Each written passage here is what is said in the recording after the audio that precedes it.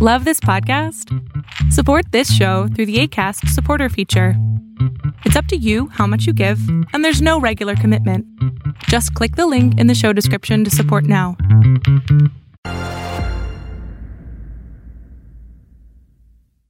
Fight fans, welcome into another edition of Inside Boxing Live. I am your host, Dan Canobio, and we have a big one for you today. We're coming to you from our new studio here, our shiny new studio, but it looks exactly the same because we replicated it. But we are back from Long Island, New York, after a very big fight weekend. Joining us on the show, two very big guests. David Benavidez, he's the two-time WBC super middleweight champion of the world. Great interview with Benavidez. He gives us his thoughts on BJ Saunders' performance this past weekend. He talks about Canelo fighting Caleb Plant, what he thinks of his YouTube superstars, as well as the WBC franchise belt. You don't want to miss that interview with David Benavidez. He was we were lucky enough to have David on the show. He joined us via the Skype hotline all the way from Seattle, Washington. Great interview with the super middleweight champ of the world, David Benavidez. Also joining us on the program, Chris Mannix. You know him from DAZN and Sports Illustrated. He was ringside this past weekend at the Staples Center for this YouTube fight. We'll talk to Mannix about that. We'll also get his thoughts on what Canelo does next. And we can't forget about December 7th. He'll be on the call in Saudi Arabia when Anthony Joshua takes on Andy Ruiz in the desert. That is a huge fight. Mannix will be unofficially scoring it, as well as calling the fight. Also, I want to get his thoughts on Errol Spence. Errol Spence, of course, was in the news when he flipped his Ferrari, came out of the hospital, but PBC has been very mum on what Errol Spence is, his status. So we'll check in with Mannix on that. Two great interviews, two great guests. Got to talk about the fight of the weekend. I'm going to say it's the fight of the weekend because in a way in Donaire, that fight happened on Thursday. So I can get away with saying that Logan Paul KSI was the event of the weekend, and it took place at the Staples Center out in California. And just, wow, a lot going on this night. It was an experiment. I think it's an experiment that paid off for DAZN, especially if you hear what Eddie Hearn had to say about it. Yesterday, he went on a radio show and said that this fight was the most watched fight in the history of DAZN, all 1 year of DAZN, but it was the highest. It did more than Ruiz Joshua. It did more than Canelo versus Jacobs. It did more than anything Gennady Golovkin did. Look over at the UK pay-per-view sales. More people bought Logan Paul KSI 2 than bought Ruiz versus Joshua. Can't deny the numbers. Go on YouTube. Take a look at some of the fight highlights. 10 million views last time I checked. The fight highlights over on DAZN's YouTube page, as well as the face-to-face that Mannix did with the two fighters. That was up to 8 or 9 million. You can't deny the numbers that this fight did. You talk to any promoter, they might criticize it and say that this was trash, but they would do it as well when they saw the checks that are going to start rolling in. And it's interesting because we don't know where it's going to go from here. Is this a slippery slope? Will DAZN keep doing this? And that's why we had Chris Mannix, his interview coming up next, to get his thoughts. You know, he works for DAZN. He can let us know if they have any plans to do these in the future. But as for the fight, I'm not going to get too deep into what happened in the ring. It wasn't that good of a fight. It was a 6-round fight, but it also wasn't terrible. I mean, these guys came in shape. I thought there was a little more technique in the first fight rather than the second one, but Paul outlanded KSI 61-56 in the total connects. KSI was a little more active, but I also thought KSI was a little more out of control with some of his haymakers. Paul gassed in the middle 2 rounds, so it was kind of the opposite of the first fight where KSI gassed and Paul took advantage. I thought that KSI came out swinging early on. He definitely was swinging. There were a lot of haymakers. But, I'm more inclined to talk about the scene that was going on outside the Staples Center, inside the Staples Center in the corridors. And if you don't follow Rafe Bartholomew, you should. Writes for The Athletic. He had a great article that kind of summed up. He was there at the Staples Center. The strange atmosphere that was going on inside of the Staples Center. Teenagers, with their phones out, not even watching the fights that were going on in the ring, the prelims, and we'll get to those, Devin Haney and BJ Saunders, but waiting for the next YouTube superstar to walk into the arena and get their selfie. I mean, I was watching the countdown show with my man Worldwide Wob on there, and they did this black carpet where the YouTube stars would come up. Didn't have any idea who they were. I mean, not a clue. And I'm a pretty plugged in guy when it comes to pop culture, social media and stuff. But it's a whole different world. DAZN tapped into it. I mean, Mayweather McGregor brought out LeBron James and Denzel Washington ringside. Logan Paul versus KSI brought on a girl who peed on the floor and a fake Ed Sheeran. So, interesting weekend. I think we'll see more of it, and we're going to get Chris Mannix's thoughts on that moving forward. Also on the card, Devin Haney picked up a I would say, well-earned decision over Alberto Santiago. Dropped him in the 5th round. Kind of slow the brakes a little bit. Trying to pump the brakes on Devin Haney. We did the same thing with Teofimo Lopez in his last fight in July. We kind of had a hype train around him. Big hype train around Devin Haney, and rightfully so for both guys. But they showed their age a little bit. They are under 23 years old, both of them. And let's maybe pump the brakes a tiny bit here before we crown them as the next big thing, because they're not just going to go in there and knock everyone out. I wouldn't say they were exposed. I don't like that word. But Devin Haney moves on. He picks the win. That's most important. BJ Saunders, on the other hand, picked up a win, but I did not think he looked good. I don't think anyone thought he looked good. He picked up a TKO win in round 11 over a very game Marcelo Coceres and it was tough. I mean, he was behind on one of the scorecards. He was only up 2 points on the other 2 cards. Those middle rounds, I thought, were all Coceres rounds. He was counterpunching. He was jabbing. He was doing what we thought BJ Saunders was going to do in there. And for Saunders, it was his a fight at 168. He does not look natural at 168. He didn't come in shape. He didn't look good. But he got the win. It's going to bang the drum for a potential fight with Canelo Alvarez. And we'll talk more about that with Chris Mannix coming up. Other fights this weekend, Jamal Herring, the pride of Long Island, the pride of the armed forces, on Veterans Day weekend, defends his title, and this fight was great. His ring entrance was off the charts. Came in on a Hummer. He had the armed forces surrounding him. Awesome scene in Fresno. He picks up the win.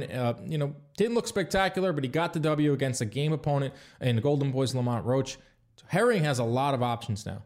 The 130-pound division is one of the best in boxing. He can unify with Burchell. He can unify with Andrew Cancio, who's fighting at the end of this month. Those are the other champions at 130. Carl Frampton also in the mix. Bob Arum was on record saying that he would like to get Frampton in there with Herring. Herring wants a payday. He deserves a payday. If anyone deserves a payday in boxing, it's Jamel Herring. And it's a little upsetting that he didn't get his just due this weekend. I mean, he won the title on Memorial Day in May, and then he defends it on Veterans Day weekend. That's just great stuff, and hopefully he gets his just due because he's a great guy and he's a great fighter. And finally, this Thursday, we saw this great fight between Inoue and Donaire. Awesome fight. That was awesome. Donaire is a warrior who'll probably go off into the sunset and retire, but Inoue is a stud, and we're going to talk more about Inoue in case you missed it. But first, we catch up with the 168-pound champion, David Benavidez. Here he is. Our next interview on Inside Boxing Live is brought to you by Jack Doyle's Restaurant and Bar. Jack Doyle's Restaurant and Bar located just a few steps away from Madison Square Garden and Times Square. Go into Jack Doyle's for all your entertainment needs. From happy hours to birthday parties to private events, Jack Doyle's has you covered. Once again, that's Jack Doyle's Restaurant and Bar located on 240 West 35th Street. We are joined right now by the two-time super middleweight champion of the world. He is David Benavidez. He picked up the strap once again this past September at the Staples Center when he defeated Anthony Dirrell, and he joins us right now all the way from Seattle, Washington. David, thank you so much for joining us. How's life been since you got that green belt back in your life? It's been really great. It was a very hard training camp for my last fight. I knew I was up against a great champion, a very game champion in Anthony Dirrell. And it was everything I expected it to be. I knew it wasn't going to be an easy fight, but I knew I could get the victory and get the stoppage. And the people there enjoyed the fight, and then it was a great experience. And now I'm two-time WBC world champion. Two-time WBC world champ at the age of 22. I was at the fight. You got a huge pop when you entered the arena. I was taken back by it. I knew you were very popular, especially with the Mexican heritage. You have a lot of fans behind you, but I was also impressed with your poise. A lot of people tab you as a brawler, Mexican style, throw a lot of punches, 70 punches around. But I was really impressed with your poise. I mean, you actually, it was a systematic breakdown of Dirrell. You actually out-jabbed the jabber. Dirrell came in as someone that throws a lot of jabs. You landed 31% of your jabs. You held Dirrell to just 10 punches per round. Take us through that aspect of it. Are you happy that people are not just looking at you as just a brawler, but more of a boxer as well? It just depends on the fighter. Whatever style they bring to the fight, that's, I just go off of that. My game plan is always, getting my jab out there because that's my best weapon, out of anything, So if the jab can land, then I kind of work from there. I try not to, rush into things. I just try to set up my shots. I try to pick my shots, but I also go by what's available. If I see the punch that it's available, I'm going to throw it over and over again. But I'm not a reckless fighter. I could say I'm a smart brawler. At the end of the day, it's always about getting my shots in and not getting hit at all. So I'm gonna be there in the pocket. But I'm just not gonna take a necessary punishment. But I'm always gonna be there in your face. Whenever the opportunity presents itself, I'm gonna hit the shot every time. Yeah, 70 punches thrown around. That's quite a lot of punches. But I read that you started boxing at age 3. How is that possible? You had to be the toughest kid in nursery school. Yeah, well, no, because my brother always boxed. My brother started boxing first, so he was about 8, 9 years old, and I always wanted to be like my older brother. So it kind of just started, a little kid just being in the gym, just doing everything my brother was doing, and then as time started going by, we started doing, we started running the mountains, sparring, so I just been, boxing has been in my family my whole life. So, it's basically, it's just, it's just, this is just part of my life. Yeah. So at age 3, when you put gloves on, I mean, the gloves had to be almost bigger than you. Like, did they drag you down? What type of gloves did you use back at age 3? Well, I mean, I think it was those Everlast gloves. I don't really remember what type of gloves they were, but the good thing about me is that my dad, he never seen it as a game for me. He never took it easy on me. He said if I was going to train, we're going to train 100%. So I was a little kid, but my dad never really took it easy on me. So it's always been 100% even since I was 3 years old. I remember the first time I ran a mountain, I was like 4 years old. I ran with my brother. But my brother, he didn't want to wait up for me, and he just left me. So I kind of had to find my way back all the time. But, I don't regret anything I've been through. That all the stuff I've been through, it just made me tougher, and it got me to where I'm at today, at being a 2-time WBC world champion at 22. Right. You bring up your age, 22 years old. And, it's funny, in the boxing world, the media, the fans, they're always talking about the next wave of fighters, and they list the best young fighters in the game, and it's Devin Haney, and they list Teofimo Lopez, they list Gervonta Davis, they list Ryan Garcia. Why don't they? I don't understand why don't they name you in there? How do you look at that? I just feel like I'm just a young veteran. I already have 7 years professional. I turned professional when I was 16 years old. I won my first title when I was 20 years old, so I just kind of been in the loop. I feel like not everybody even knows my age, because I don't make it a big deal. I don't throw it out there. If the people that know me, I feel like I've surpassed all the young fighters. I'm a young veteran, and I just want to be known as a great champion. I really don't care about, people knowing my age. And at the end of the day, I am 22 years old, and look at me now. I'm 2-time WBC world champion, and I could really say I'm a young veteran in the game.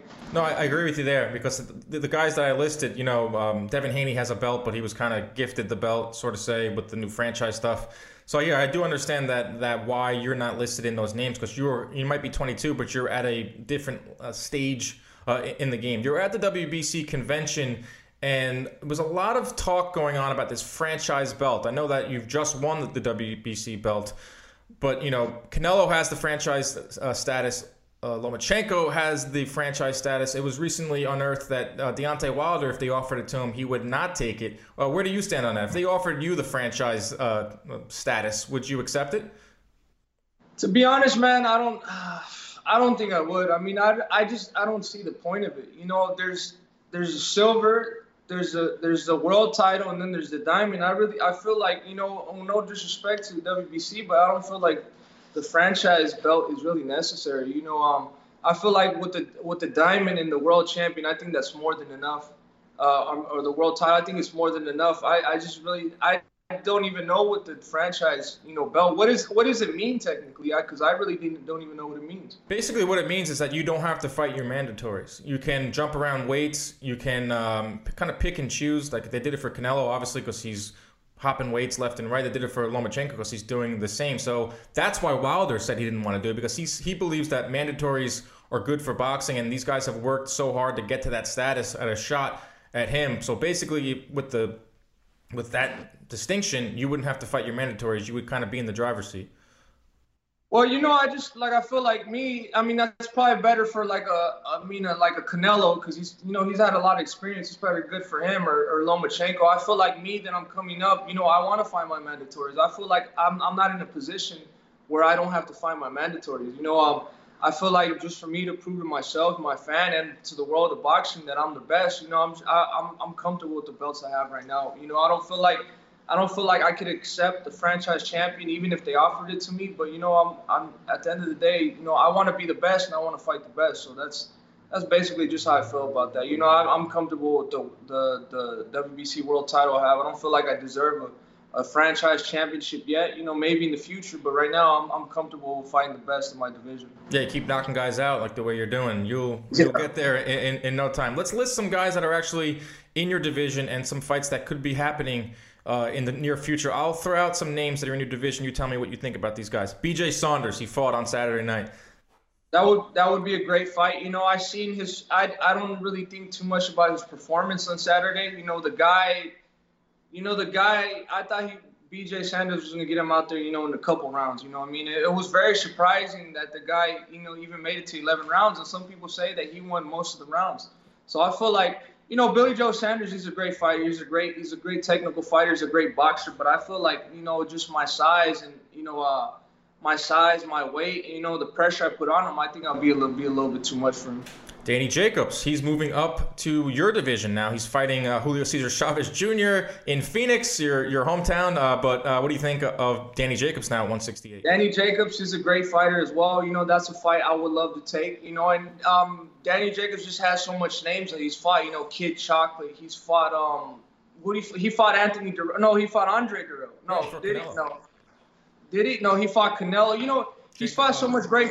He's fought so much great fighters that I feel like that would be a great name for me. I feel like I could beat him as well. So if I could have that name in my record, that'd be great for my resume. In the future. He also went life and death with Triple G. Let's also go to another champ at 168 is Callum Smith. Many look at him as the cream of the crop in the division. I'm sure you think otherwise. Callum Smith is a great fighter. Like I said, that's a fight I think I could beat. Him. He has a Ring magazine. He has a WBA a super title, and he has the Diamond, the WBC Diamond. So I feel like that's a super fight we can make happen. That's one of the fights I'm really excited to make happen in the future because at the end of the day, he's a top level fighter. He's a world class fighter, but I feel like I'm a world class fighter too. And at the end of the day, who would win would be the fans. That would be an amazing fight for everybody to watch. Another amazing fight, and I think you know where I'm going with these next two names. It's a fight that can be very easily made in the PBC family. You got one champ versus another champ. You got a guy that can talk very well versus you that can talk very well as well. I know you guys don't like each other. You've exchanged some barbs back and forth. I'm talking about Caleb Plant. What do you think about him as a fighter? Not just him as a person, but as a fighter. He's a good fighter, nice technical fighter. I think he's a good boxer. But like I said, I feel like his gas tank kind of runs out in the later rounds. What he did with Uskateki. He was beating Uskateki the first 6 rounds, but it kind of seemed like he gassed out. If he would gas out against me, I'd take him out no problem. I'm not Uskateki. I'm not a one-punch fighter.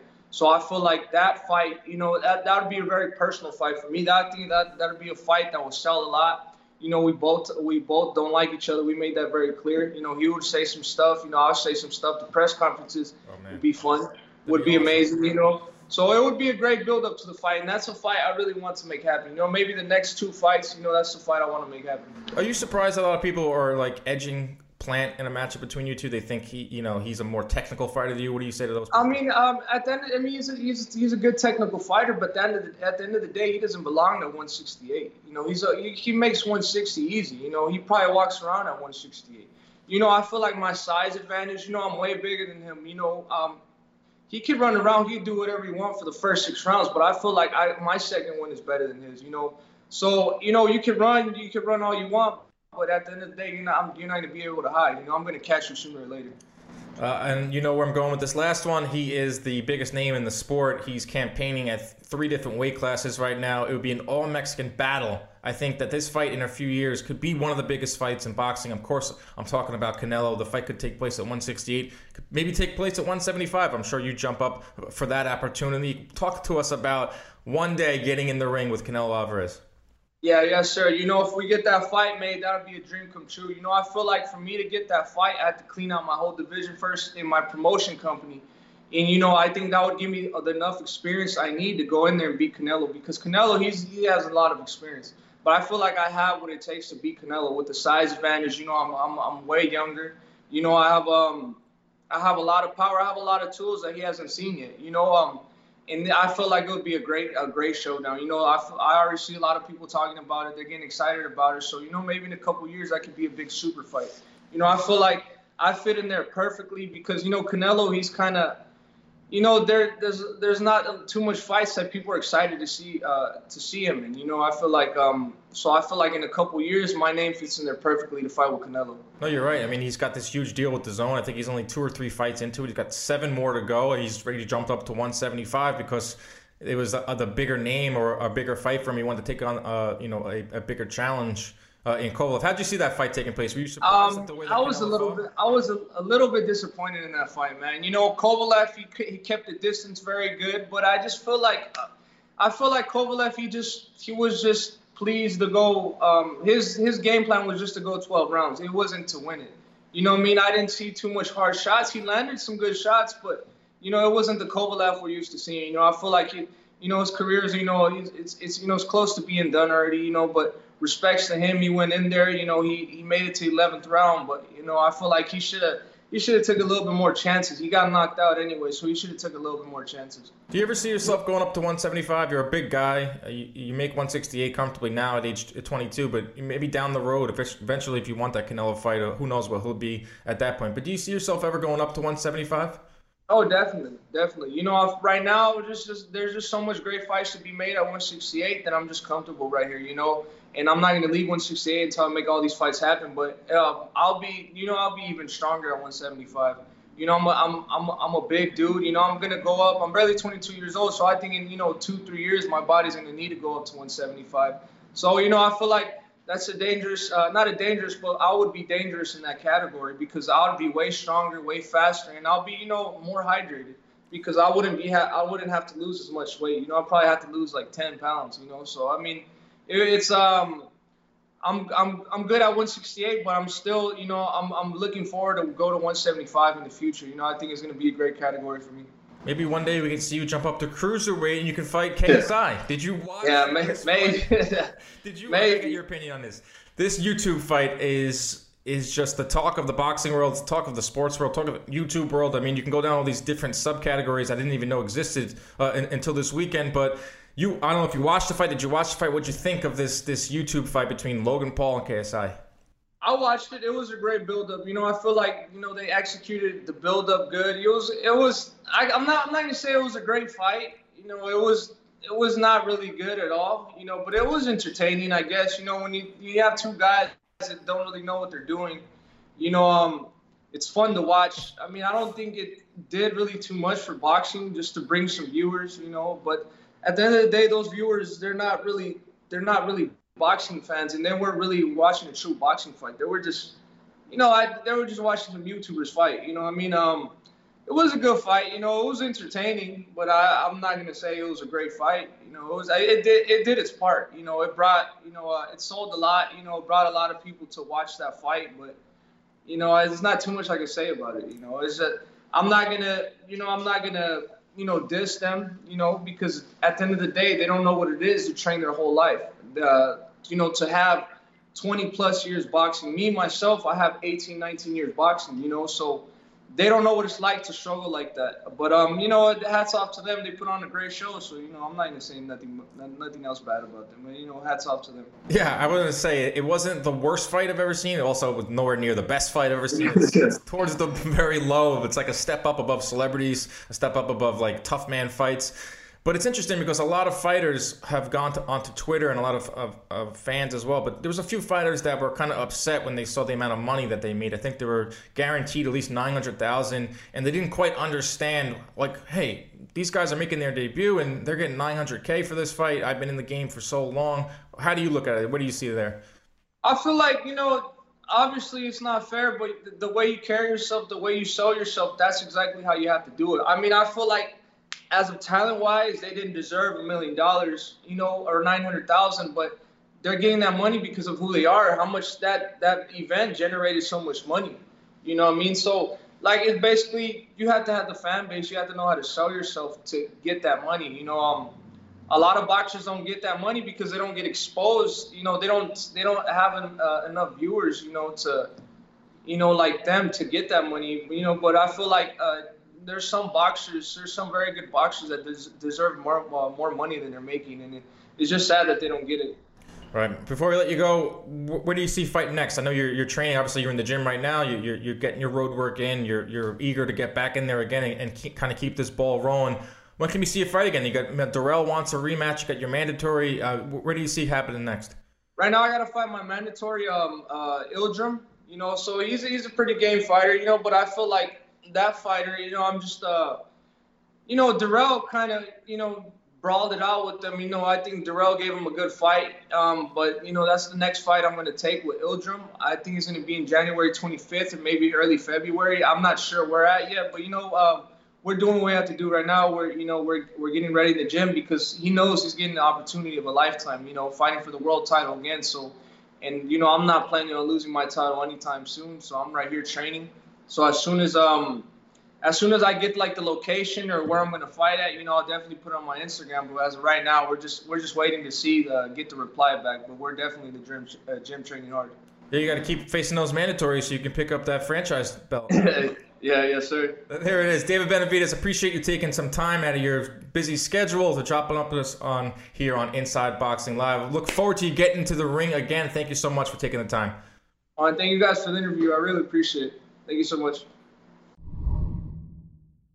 It's been a while since we did an In Case You Missed It segment. We are back in a very big way. A lot going on in the boxing world, and we'll start it off with Danny Jacobs. He has a fight coming up December 20th in Phoenix, Arizona, going up against Julio Cesar Chavez Jr. The fight was supposed to be in Las Vegas, but we all know what happened with Chavez when he eluded the drug test and the fight got moved to Arizona. But the story here with Jacobs is he has a new trainer now. He is split up with Andre Rozier, who he was with for the majority of his entire professional career, and he has a new trainer going by the name of Farid Samad. Samad is an ex-fighter who is also a trainer for MMA fighters and boxers as well. The split has been rumored over money. I mean, it's always over money. We saw it with Gennady Golovkin and Abel Sanchez. These guys get to a certain amount of money where they're making, and you saw it with Danny Jacobs in his last fight against Canelo when he took home $12 million for that fight.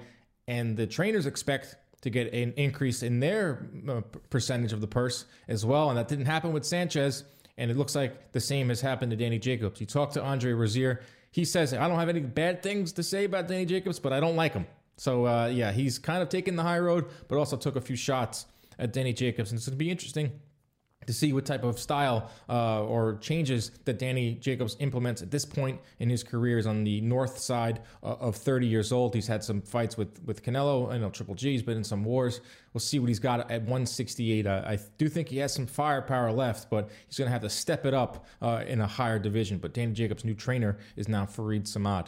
Moving on to the WBC, they have loosened up their rules regarding clenbuterol. Ray Vargas, Julio Cesar Martinez failed VADA tests for trace amounts of clenbuterol just recently, and they used the tainted beef excuse. It worked for Canelo, and now it's going to work for Ray Vargas. And guess what?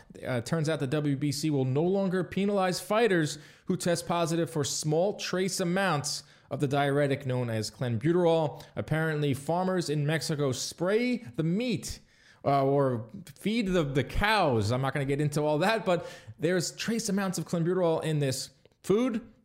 Whether or not it's a legitimate excuse, but there it is. Vargas and Martinez joined Canelo. Luis Nery, down goes Sylvester Stallone. He joins Francisco Vargas as Mexicans who have all tested positive due to the tainted beef. So it's interesting with the WBC here. You can just read between the lines here. They're making up rules as they go along. They're not going to penalize these Mexican fighters. What happens if an American fighter tests positive for small traces of clenbuterol? And their excuse is that they ate tainted beef, or how does that work?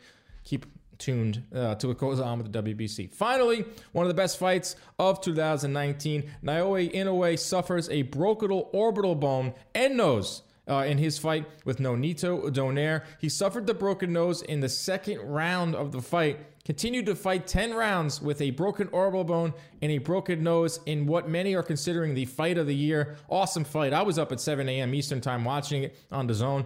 I woke up, doing the old one eye, watching it in my bed, and then by the middle of second round, I was up watching this fight, pacing back and forth. It was that type of fight.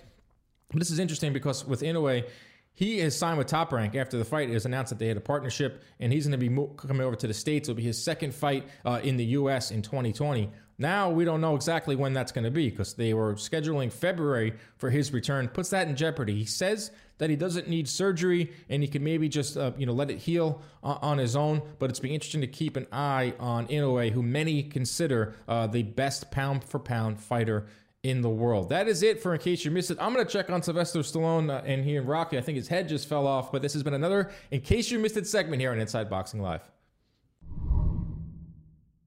Our next interview on Inside Boxing Live is brought to you by Jack Doyle's Restaurant and Bar. Jack Doyle's Restaurant and Bar located just a few steps away from Madison Square Garden and Times Square. Go into Jack Doyle's for all your entertainment needs. From happy hours to birthday parties to private events, Jack Doyle's has you covered. Once again, that's Jack Doyle's Restaurant and Bar located on 240 West 35th Street.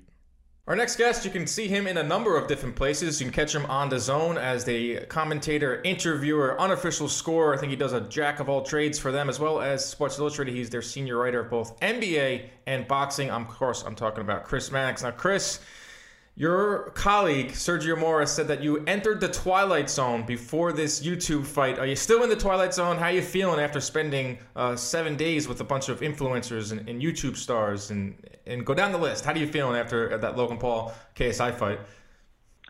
It was certainly different, that's for sure. You had a crowd that was very young arriving, very early arriving, I should say, on fight night. It was a younger crowd than I've ever seen at boxing matches before. And you had fans there that were just very different than ones I've seen prior. I know there was a lot of consternation from the boxing community about how these two novices were headlining a card and it was embarrassing for the sports. I mean, that wasn't great boxing. It certainly wasn't the worst boxing I've ever seen. And these two guys showed up in shape. They made weight, which isn't something every fighter in boxing does. And they gave it their all. I don't think they embarrassed themselves at all. So, who knows where stuff like this goes from here? Is it a one-off? Is it something that DAZN or other people do more of? But I just think that it was a worthy experiment and one that went rather well. Well, the numbers, I mean, I don't know if you caught this. Eddie Hearn was on Sirius XM yesterday, earlier in the week, and he says that it did insane numbers. He said it was one of the most viewed fight on the DAZN platform so far. It did more pay-per-view buys in the UK than Joshua and Ruiz. That leads me to believe that, they're going to want to do that again. They're going to, DAZN and the executives and the powers that be are going to want to see those returns once again. Have you heard anything from anyone at DAZN that they would do these more if they keep going with these YouTube fights? Well, I think it's definitely on the radar. In what role, in what capacity, I don't know exactly what that would look like. I don't think they're too keen on making these events the main event moving forward. I mean, I think that was a one-off in a way. But I do think you could see, high-level or very popular YouTube guys on undercards. I mean, one very realistic option is Jake Paul, the brother of Logan Paul, who's very aggressively trying to get a fight of his own, whether it's against KSI, his brother, or somebody else. I think you could see that in a supporting role for a major fight down the line. I just think if you have a whole bunch of new subscribers, you're going to have to find a way to retain them. And the only way to retain some of these subscribers is going to be putting on fights like this on some level in 2020. So I don't know that we'll see an event like this moving forward, but I do think we'll see YouTube fighters, celebrity fighters on cards at some point in the future. Well, with that being said, could we eventually one day see Chris Mannix versus Todd Grisham? No. We don't want to see me in the ring against anybody. Todd's a pretty big guy, too, so I don't know if I want any part of him. You've gotten in the ring before. Who was that with? Did he? I don't even know. No, I mean, you get in the ring and you sparred. Was it with Kovalev? Oh, I bought, it was probably 10 years ago now. I boxed Juan Manuel Marquez in a exhibition match, but that was a younger, more athletic, and more willing to get hit version of me. You had the height advantage over Marquez too, but maybe that's one day it could happen. But one thing I'm seeing though is the boxing world, like you said, is just up in arms. Like the fighters, I saw a few actual world championship fighters saying that they didn't understand why they're making so much money. I guess they don't understand basic economics. But one thing I am seeing is maybe the trickle-down effect of this could be that boxers will be more willing now to do interviews. Boxers will be more willing to market themselves, social media. Maybe it would be good for you guys like us that are in the media, and it's tough to get these dudes to do interviews. It's tough to get them to open up. So maybe the trickle-down effect isn't so negative after all if we see fighters take their marketing a little more serious. Do you agree? I do agree. I think you can learn a lot from what these guys did with organic marketing, with their own social media accounts, YouTube pages. Now, there are no fighters that can match the reach of Logan Paul and KSI. I mean, they've just built this huge community on the internet that follows them religiously. But fighters can start going in that direction. I mean, I think I personally think that Logan Paul is a genius. I mean, having just been around him for about a week, I mean, he just knows what he's doing. Like, he's definitely crass, but you can see some of that is an act, and that in and of itself isn't unusual, in fighters before a fight. I mean, how many times have we seen guys say nasty things to each other in boxing and hug it out as soon as the fight is over? So that's far from the first time we've seen that. But, this guy knows everything you need to know about promoting yourself on the internet. And, if the Zone went out there and hired him as a consultant, I think that might even be a smart idea. I mean, just to help these guys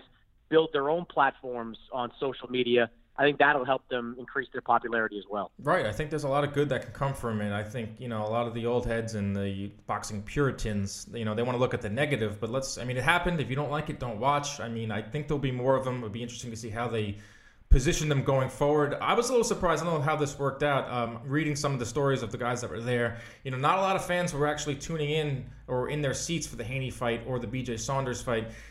Like you brought up before, how they might put it all YouTube card. Well, maybe we could see that where it's less of putting like legit championship fights on there and more like maybe 4-rounders where guys are throwing haymakers, not rough and rowdy, but maybe a step up from that. Yeah, I mean, I do think that's a slippery slope. I don't know. I mean, you have to have quality control somewhere. And while, it certainly wasn't the most attentive crowd when Saunders and Haney were fighting, there were people in seats. And I think it would have been more attentive crowd if those were better fights. I mean, Billy Joe Saunders was not in the best of condition for that fight. I mean, a lot of that to do with his illness, but there was a pretty good roar where he scored the knockout at the end when the action picked up. Devin Haney, I don't know what he did to his shoulder. I think he tweaked it. He said dislocated it. I think it might be a little less significant than that.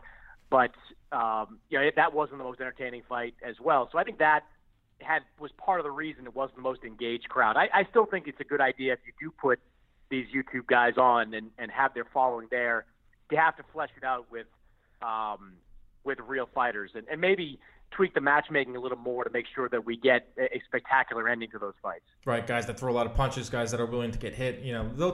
I do think they'll do some tweaks to it. Moving over to the biggest rematch in the heavyweight division in the last 20 years, it's Anthony Joshua and it's Andy Ruiz. It goes down December 7th on the Zone. You'll be on the call. Going back to MSG in their first fight, what did that fight mean to boxing and the heavyweight division? I mean, it was enormous. It basically put a jolt of electricity into the division because if Anthony Joshua had won, he would have gone on, fought Kubrat Pulev in a fight over in the UK that very few people would have paid any attention to. Now, for the first time, since Fury Wilder, and before that, you have to go back even further. You've got a anticipated heavyweight matchup. With a lot of questions. I mean, Anthony Joshua has been relatively mum since going into training camp. The question is he cashing out by taking this fight in Dubai or in Saudi Arabia, I should say, and going out and sort of not taking it in his hometown or his home turf in the UK. And for Andy Ruiz, time has always been Andy Ruiz's biggest enemy. When he's been active, he's been effective. But now he's going to go into this rematch basically having 6 months off. What kind of fighter is he going to be, with that time in between? I mean, the stakes couldn't be higher. I mean, this is effectively the career, I think, for Anthony Joshua. And for Andy Ruiz, a win could mean tens of millions of dollars in a matchup with Deontay Wilder or Tyson Fury at some point in 2020. So there's just so many storylines that are associated with this fight. And I don't think there's a fight this year that has been or will be more anticipated. Right. The first fight was my fight of the year because I thought it provided that moment where you're on the edge of your seat and it changed the landscape of the division and the sport in certain ways. You'll be on the call. I don't know if you'll be able to give us a prediction, but how do you see the rematch playing out?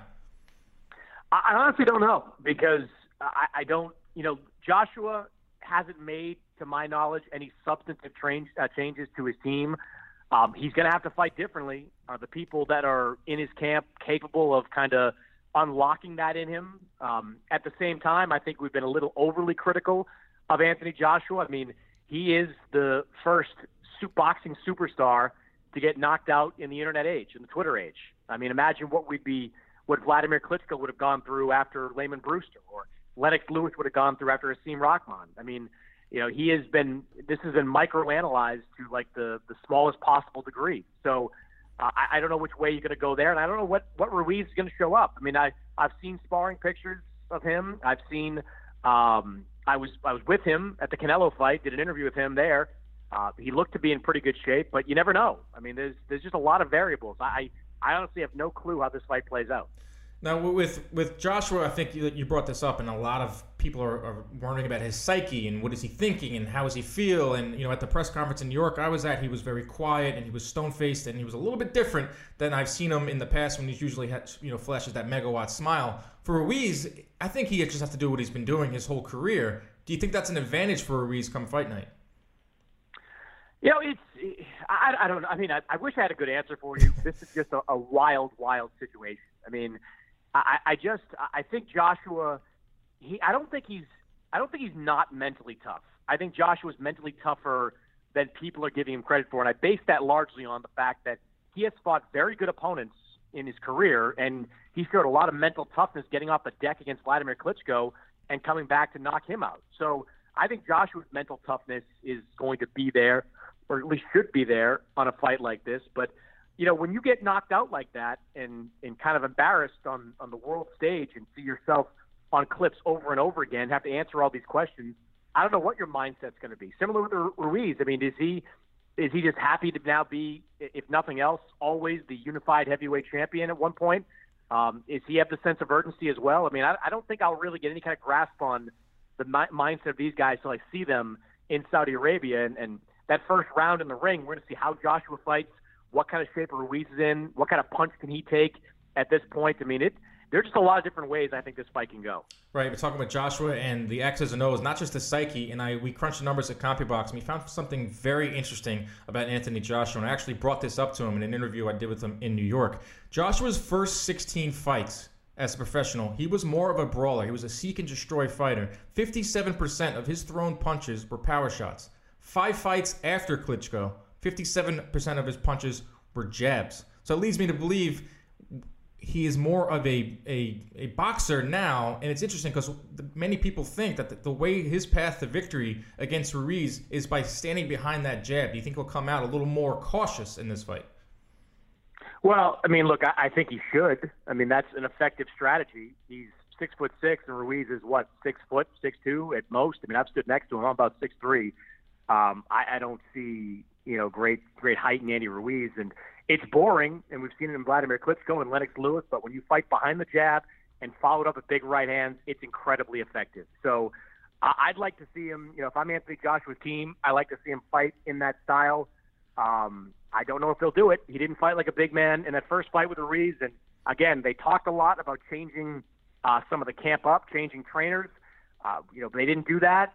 I'm just very curious to see how this all plays out, what the stylistic changes are in Joshua on fight night. From one Mexican superstar to the other, Canelo Alvarez, the biggest star in boxing, picked up a huge win in Las Vegas earlier in November. You were on the call. You were there ringside. Anything you're hearing on what could be Canelo's next move? He's currently campaigning at 3 different weight classes. Where do you see him? Do you see him staying at 175, maybe going back to 168 for a real title, or maybe down to 160? What have you heard of what's next for Canelo Alvarez? I don't believe he stays at 175. I think that was a one-off. The WBO may allow him to keep that belt for a while to see if, what happens in 2020 with the, Bivol and Beterbiev, and do they unify, and does that present an opportunity for Canelo to maybe move up, especially with Bivol down the line? I could see that. I think his next fight will be at 168. At this point, I don't think there's a clear front runner. We all know DAZN is going to push to have Golovkin, be that next opponent. Eddie Hearn has said that he's going to, engage Canelo's camp and all that. But I reported earlier this week there have been some very preliminary conversations between the sides of Canelo and B.J. Saunders about a fight at 168. And, if you're Canelo, you can kind of sell that as maybe having a chance to win a real championship at 168. We all know that the secondary title he won is not necessarily a real title. That's a relatively safe fight. But if he takes that fight, I don't think he can take it, or DAZN would sign off on it unless there was a guarantee he fought Golovkin later this year. He's going to have to fight Golovkin at some point to make that contract worth it. Yeah, I agree with you there. I can see him taking on Saunders, and with this kind of, a handshake agreement that we will get that third fight with Golovkin, because there are fans that still want to see it. And of course, DAZN wants to see it as well. Lastly, before you let you go, you're in the know. You're reporting every single day on the world of boxing. Have you heard anything on Errol Spence? It's an interesting story that's going on with here. He got out of the hospital, but not much word has come out from the PBC camp. Obviously, he's scheduled or was, had a handshake deal for a fight in January with Danny Garcia. Have you heard anything on the Errol Spence front? Well, a lot of gossip, and it's curious that we haven't seen photos of Errol Spence.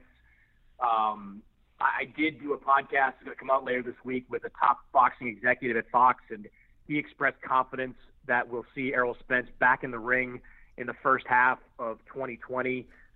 But, you haven't heard much from Danny Garcia in terms of confirmation about that fight with Errol Spence taking place. So I think there are still a lot of questions about the overall health of Errol Spence. I think the biggest question, we heard the reports of no broken bones and all that, and everybody kind of breathed a sigh of relief.